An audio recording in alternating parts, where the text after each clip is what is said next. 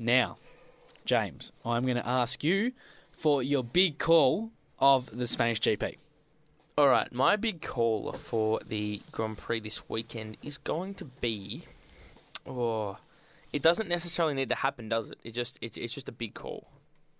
It's just a big call. I'm going to say Nico Hulkenberg in the top 3. Just because he's like, I love him. Well, you know what, actually? You know what we'll do? We're going to start a tally, okay? So I'm going to create a leaderboard of our big calls, and let's see how many we can get up. So it does count.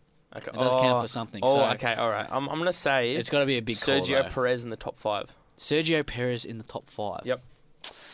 All right. Why in the top 5? Why do you think he'll make the top 5? Do you think he's competitive? I mean, he's got the car for it now. Like we know that he's established himself to the world with that P3 finish last week. And then people saying, no, it was a fluke. Oh, it was just, good circumstances for him. It was an easy run. But it wasn't. Like, you've got to hold off bloody Sebastian Vettel. That's not an easy feat. Like, he's probably going to be the world champion this year. And you're trying to hold him off for a third-place finish. Like, that's hard. But, yeah, I think Sergio Perez will get a top 5 finish this week, if not 4th. All right. My big call for the Spanish GP it's going to be something very elaborate, isn't it?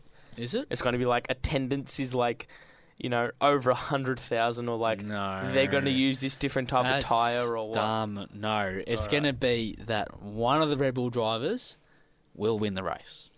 Ooh. It's going to be positive. Now, obviously there is one major straight and there are a couple of short straights here and there, but this Red Bull chassis is going to love the Spanish GP. And I just think, particularly after their crash, the battle of the after balls. their collision, I know it's a lot of Red Bull Central, but I genuinely think one of them is going to win this race because they have to.